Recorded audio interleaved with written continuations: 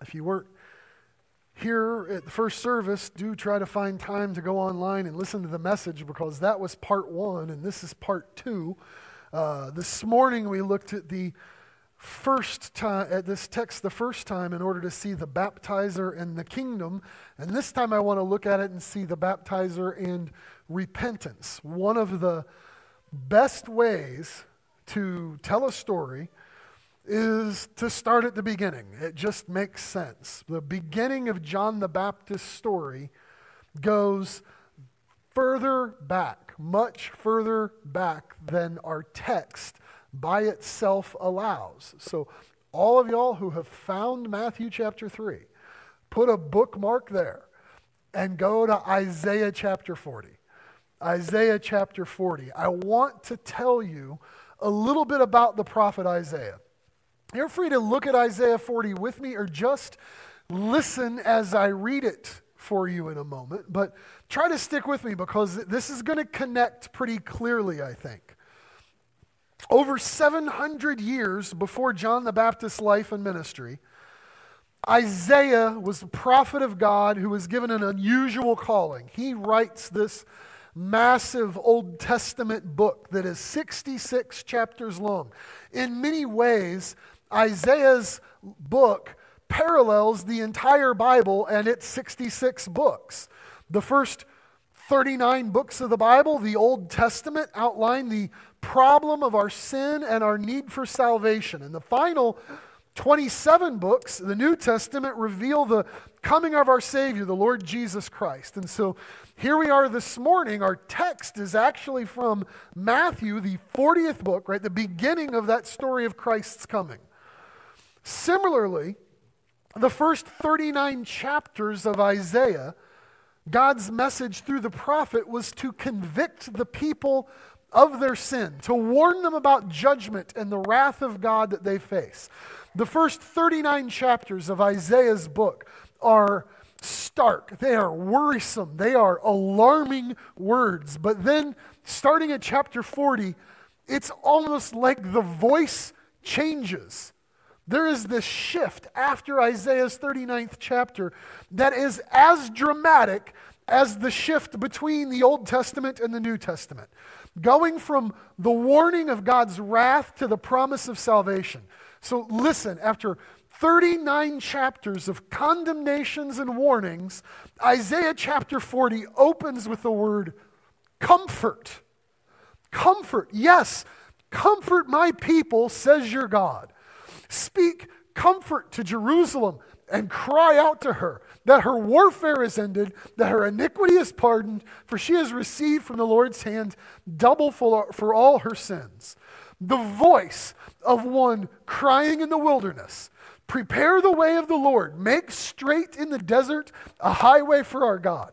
For every valley shall be exalted, and every mountain and hill brought low. The crooked places shall be made straight, the rough places smooth. The glory of the Lord shall be revealed, and all flesh shall see it together, for the mouth of the Lord has spoken this.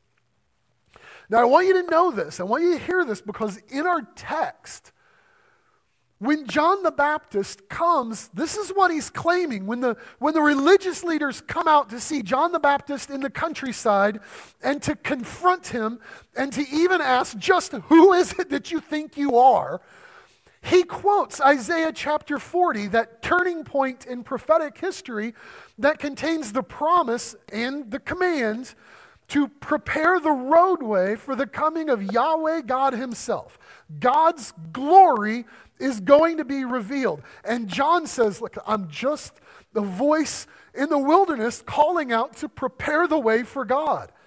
Isaiah describes that as, he describes that preparation as exalting the valleys, literally lifting up the valleys, lowering the hills and the mountains, making the crooked ways into straight paths and the rough places smooth.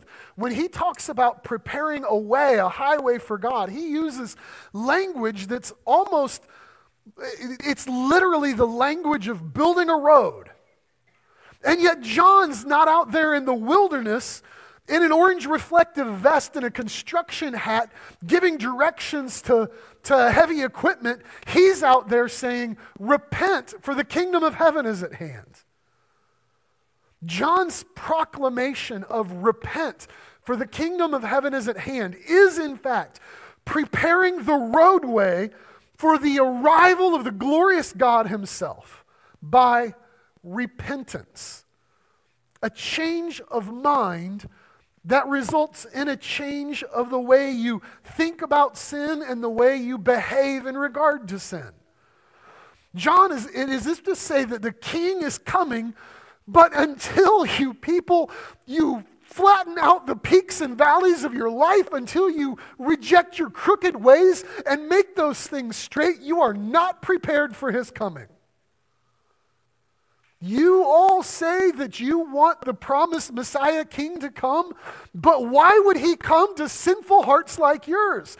He's going to find that as revolting as you find pothole-filled highways in Illinois. Something has got to dramatically change for the coming of the Lord. Now let's read our text. Matthew chapter 3, starting at verse 1. In those days, John the Baptist came preaching in the wilderness of Judea and saying, repent, for the kingdom of heaven is at hand.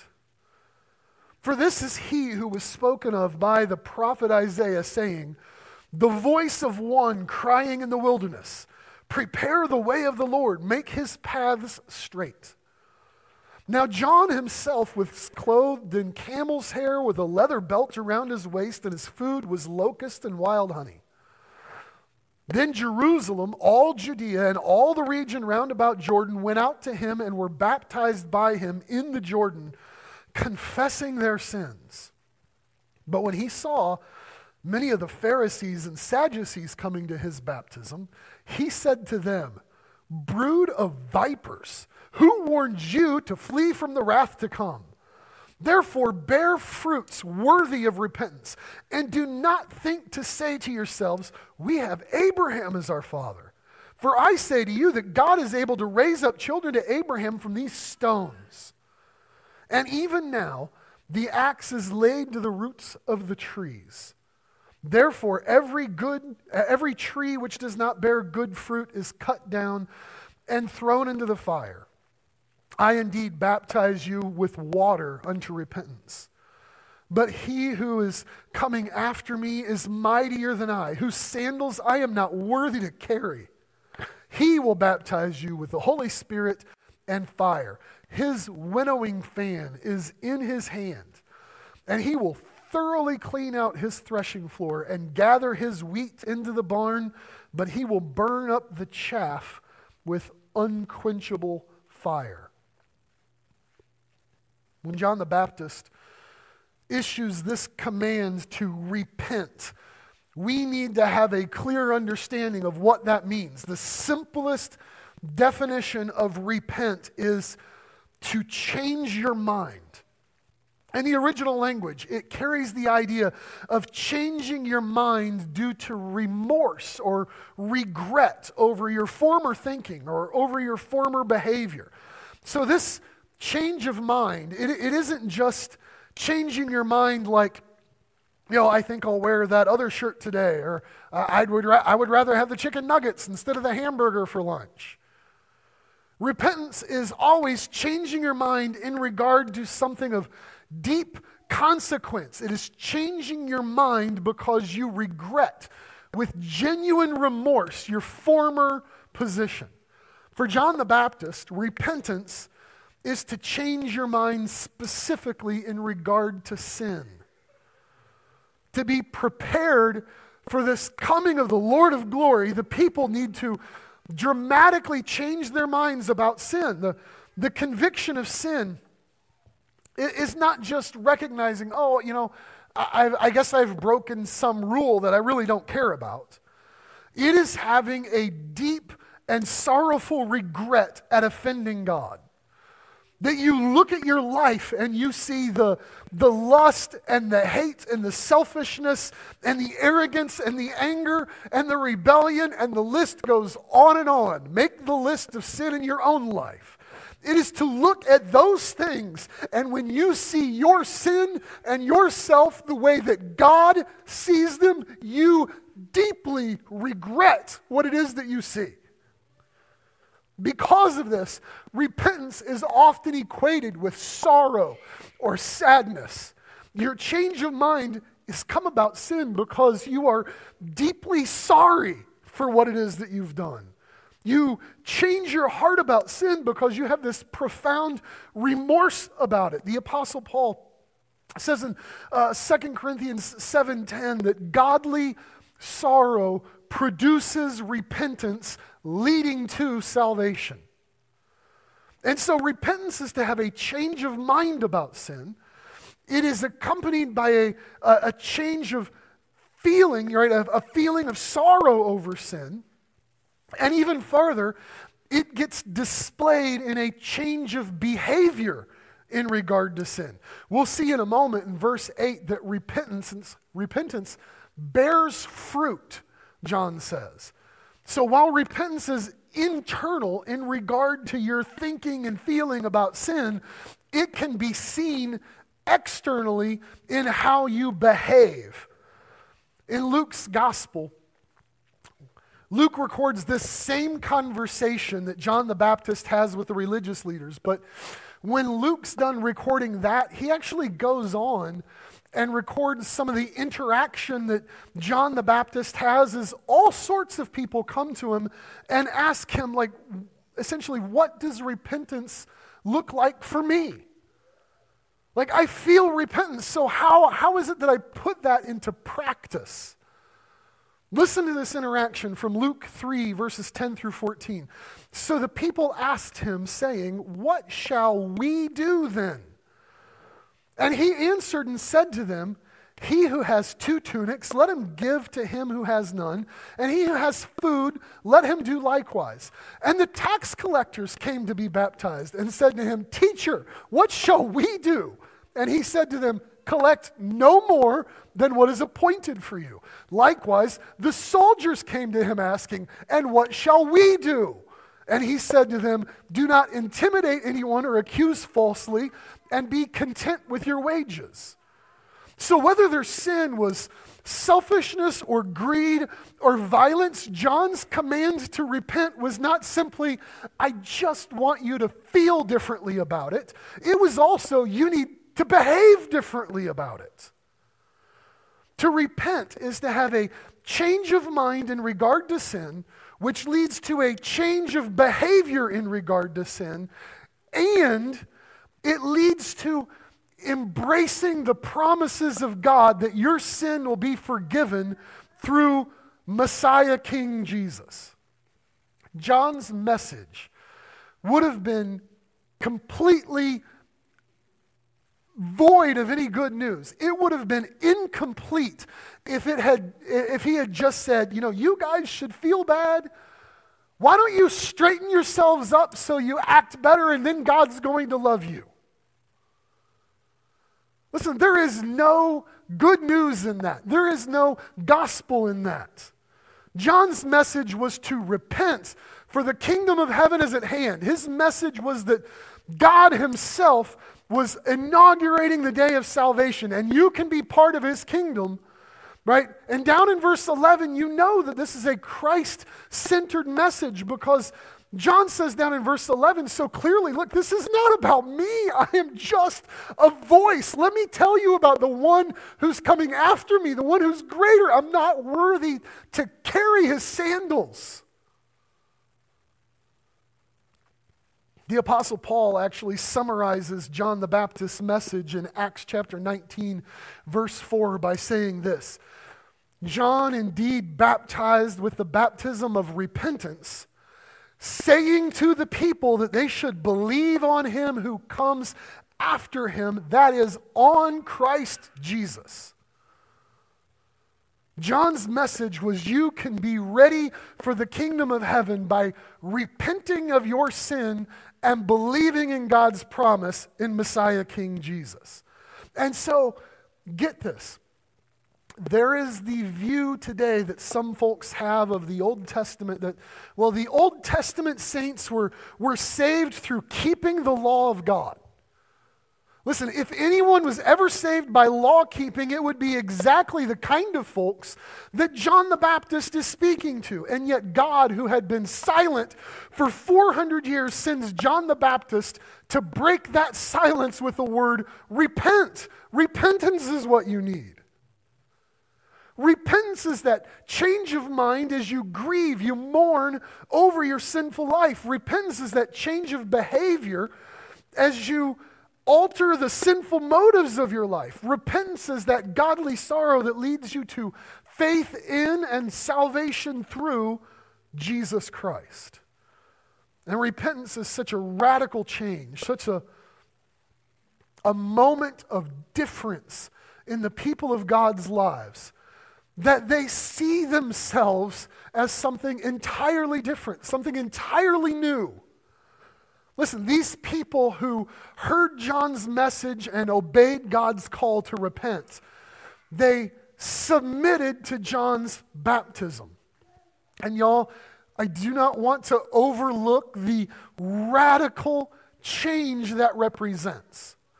Verses 5 and 6 says, "Then Jerusalem, all Judea, and all the region around the Jordan went out to him and were baptized by him in the Jordan, confessing their sins."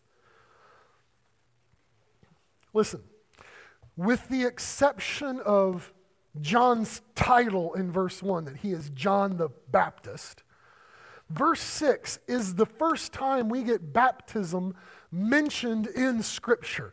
Baptism is not an Old Testament concept. It's not something that we see happening back there. The closest we have in the Old Testament is maybe the priests who had to cleanse themselves, but they were just washing their hands and their feet. It was a long way from being totally immersed, which is what baptism is. That's what the word means. The next closest we see in the Old Testament might be Naaman the Syrian, who had been struck with leprosy, and he was told by the prophet to go to the river and dip himself underneath in order to be cleansed. But that's not really baptism, the way John's describing it. The source of baptism is not found in the Old Testament. It is perhaps found in the practice of the Jewish people, which developed in that 400 years of silence before the New Testament opens. The only time the Jewish people practiced some one-time ritual washing by immersion was on the very rare occasion that a Gentile would want to become a proselyte. That is, a Gentile wanted to declare themselves, I'm now a Jewish person who follows the one true God, Yahweh. And that ritual washing that they make that Gentile do in order to declare themselves Jewish was essentially making a statement that, look, I'm an outsider, but I want to be part of the people of Yahweh, the one true God. And so I am making this statement that I was unacceptable to God. As I was, I know that I needed to be cleansed. There is a fundamental change that has to take place in order for God to embrace me. For John then to come and demand repentance and baptism was to tell these Jewish people that what you are is unacceptable to God as you are. You need to change your mind about sin. You need to change your behavior about sin. You need to trust in the salvation of the coming Messiah King. You have to admit that as you are not one of the people of God. You're unacceptable to him. Simply being Jewish is not enough to satisfy God. Y'all, this is a stunning admission that the Jewish people would come to John and essentially declare themselves in need of baptism as if they were Gentiles. They came because they experienced genuine repentance, this change of mind about sin. It says at the end of verse 6, the only reason they did it was because they came confessing their sins. Yes, I am no better than a Gentile. I do need to be cleansed. I have to be changed to be ready for God's kingdom. Nothing else would cause them to do that except a dramatic change of mind and change of heart, a real, genuine repentance. For John, such repentance was a necessary prerequisite for baptism. John is known as John the Baptist, John the Baptizer, but to reduce him to that name makes it sound like that was all he was interested in. But if that was the case, then anybody who had come to John asking to be baptized, he would have gladly accepted them, right? Fishermen, sure. Tax collectors, come on in, the water's warm. Soldiers, absolutely, hop on in. I welcome everybody. But what do we actually find is the case in verse 7?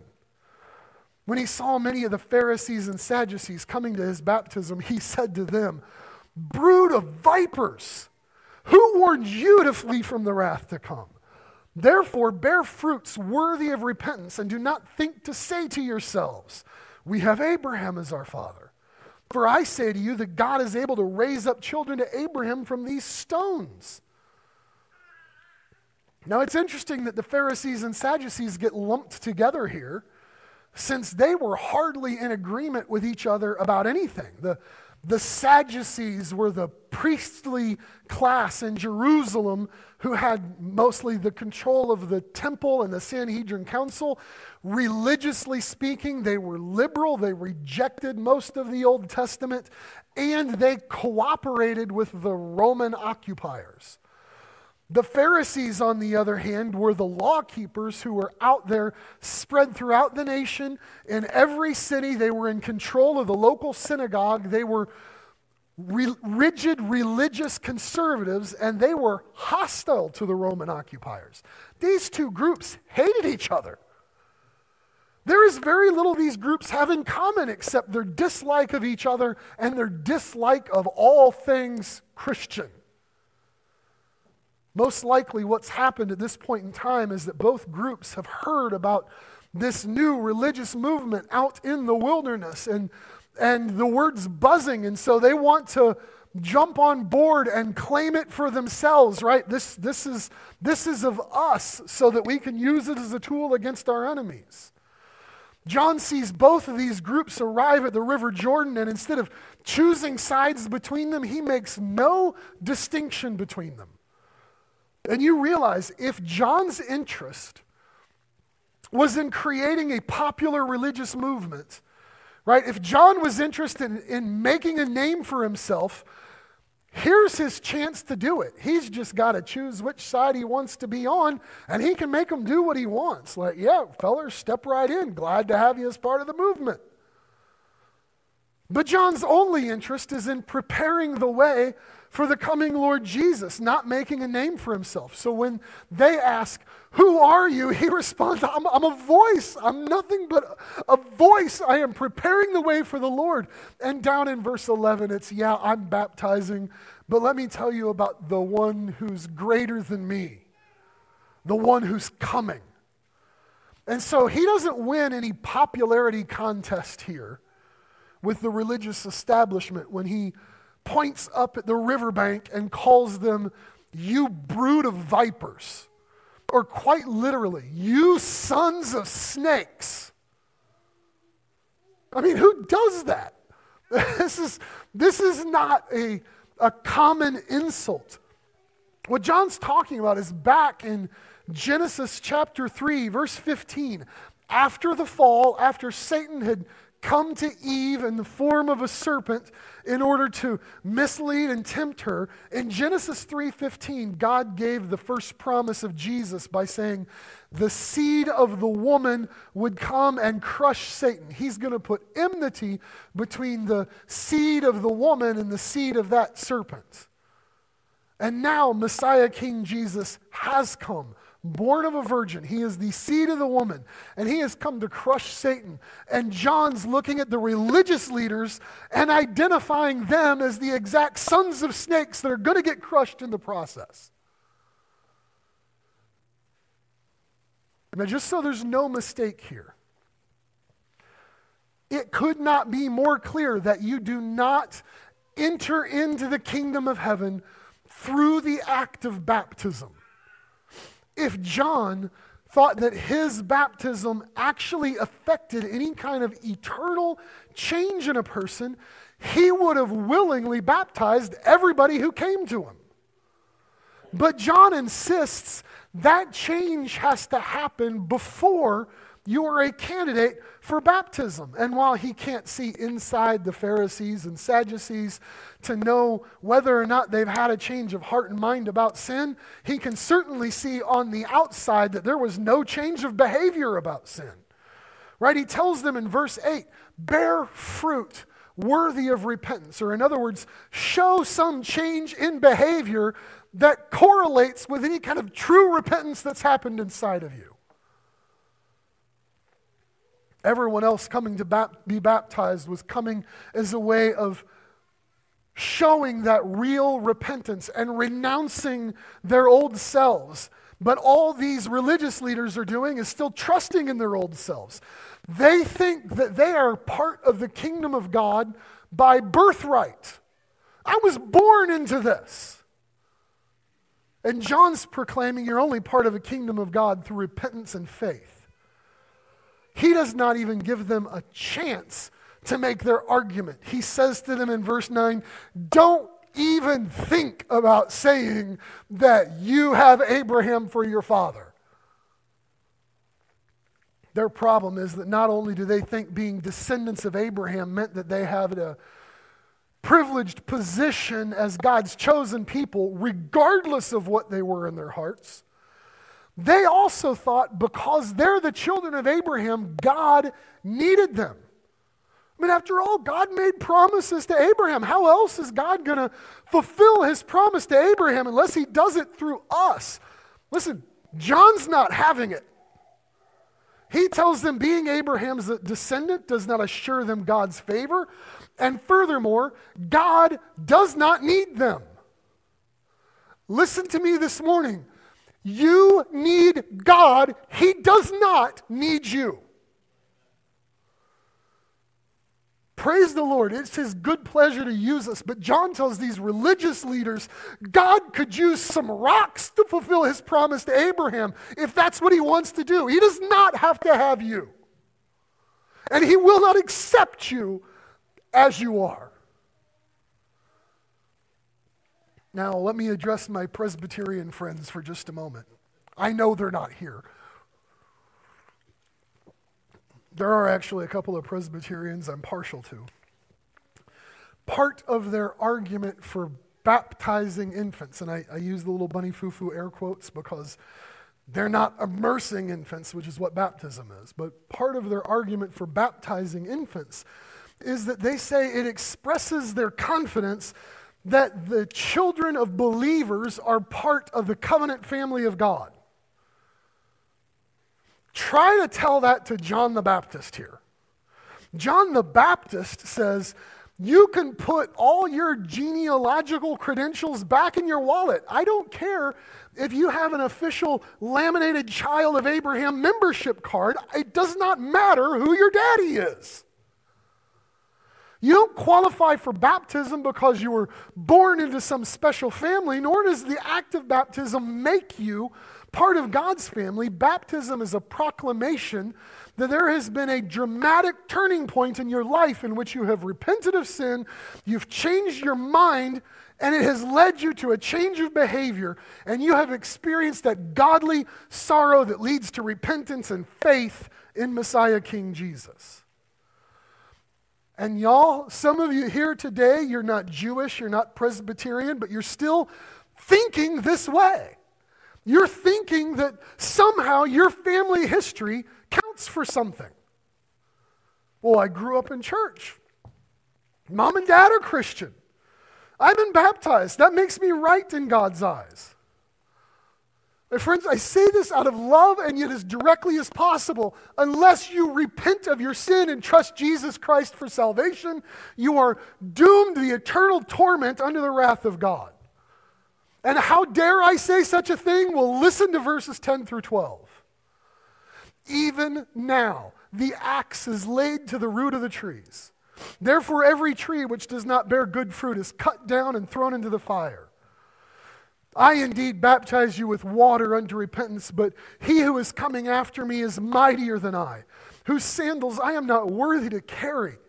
He will baptize you with the Holy Spirit and fire. His winnowing fan is in his hand, and he will thoroughly clean out his threshing floor and gather his wheat into the barn. But he will burn up the chaff with unquenchable fire.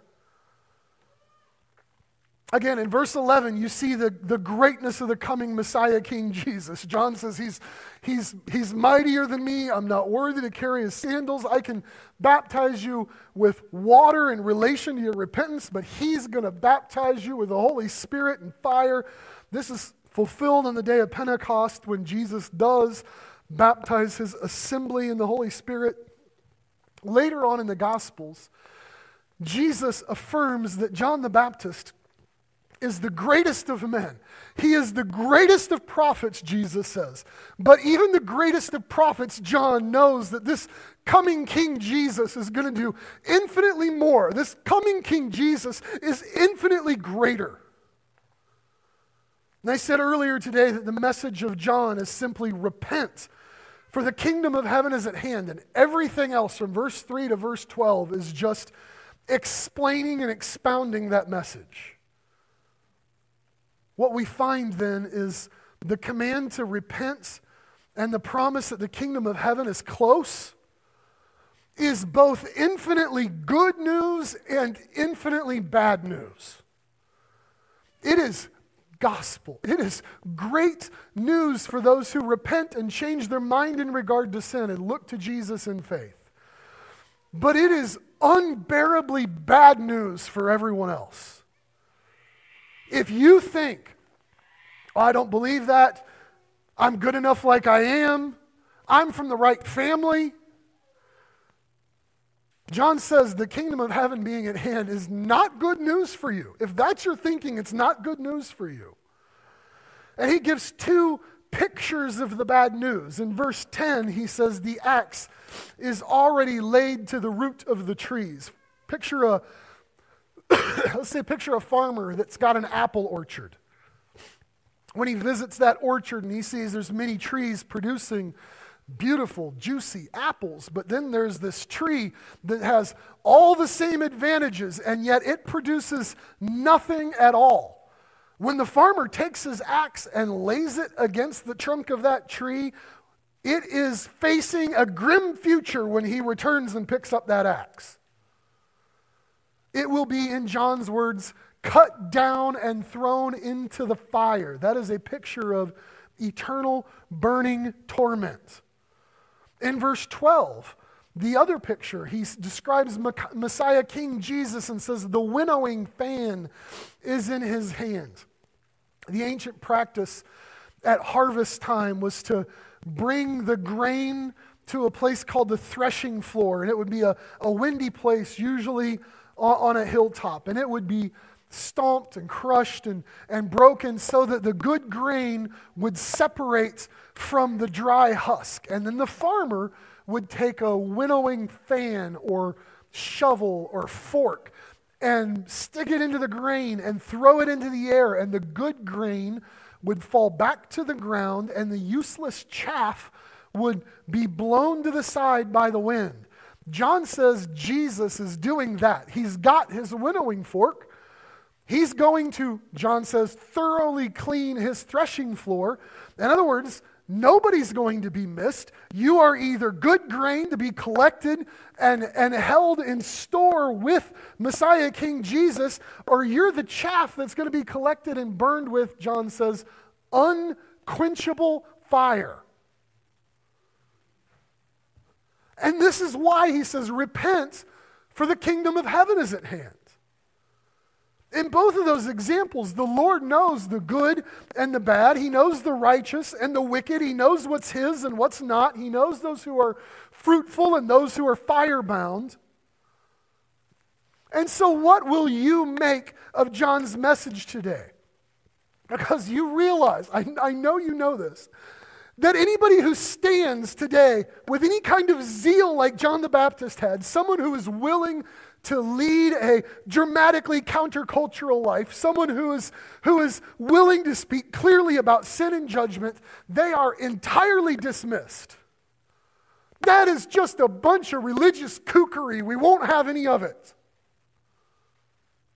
Now, what we want is a therapeutic message from God that reassures us we're great just the way we are. When did God ever send a message to humanity to tell them that they're great just the way they are?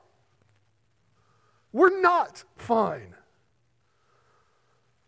John's message in that day is not fundamentally different than the message of God to people today. Messiah, King Jesus has come, but unlike every other king in history who demanded their people would die on their behalf to advance their kingdom, Messiah, King Jesus has come and died on behalf of His subjects to create a kingdom. He endured the wrath of God on the cross. He rose again, promising everlasting life. He is coming soon to establish a righteous kingdom on earth. And so the message today is repent. The kingdom of heaven is at hand. The king is coming, and He's not coming on your time frame. He doesn't need your invitation. You either repent of your sins and trust in Him, or embrace the fact that when He comes, He will endure no rebels in His kingdom. And so John preached, repent, for the kingdom of heaven is at hand. And I'm picking up that task, and I'm telling you, the king is coming, repent, for the kingdom of heaven is at hand. It is a simple but enduring message, and it is a message that the Lord Jesus would have go out in preparation for Him. In fact, you can look over at chapter 4 if you want to, and you will see that the time comes when John is arrested. We find that the messenger is restrained, but the message cannot be restrained, because in chapter 4, verse 13, after John's arrest, it says Jesus came down from Galilee, and from that time Jesus began to preach and to say, repent, for the kingdom of heaven is at hand. It's the message for us today.